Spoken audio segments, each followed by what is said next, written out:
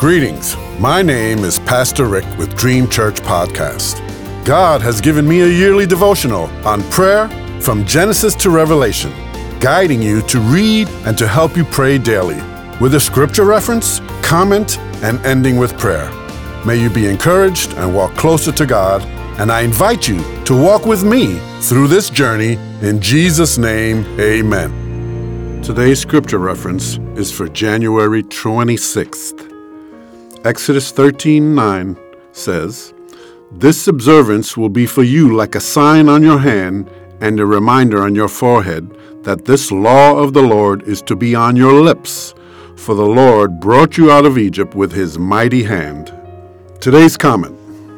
While writing this devotional, God told me to take certain scriptures and add them as prayers, meaning there aren't 366 prayers for each day for this devotional, but we can pray the scriptures always.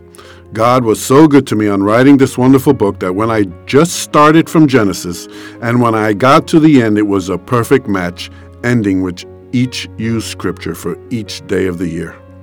Prayers can be proclamations of God's truth. They can be of faith, of healing, and of praise. We always need a reminder of God's Word for every part of our life.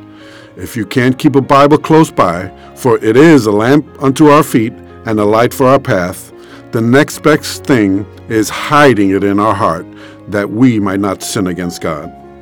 It's amazing that over 1,400 years passed since the Lord told Moses to consecrate unto him every firstborn male, including animals, until Joseph and Mary presented Jesus according to the same law in Luke 2.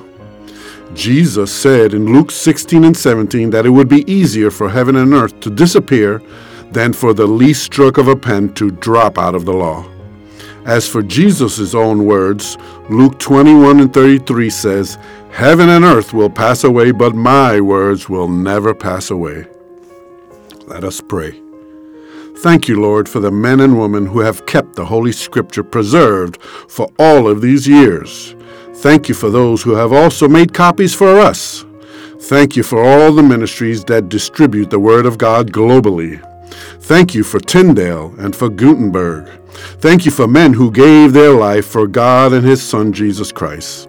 Let me leave a legacy in this life for the glory of God and for the advancement of His kingdom. Amen.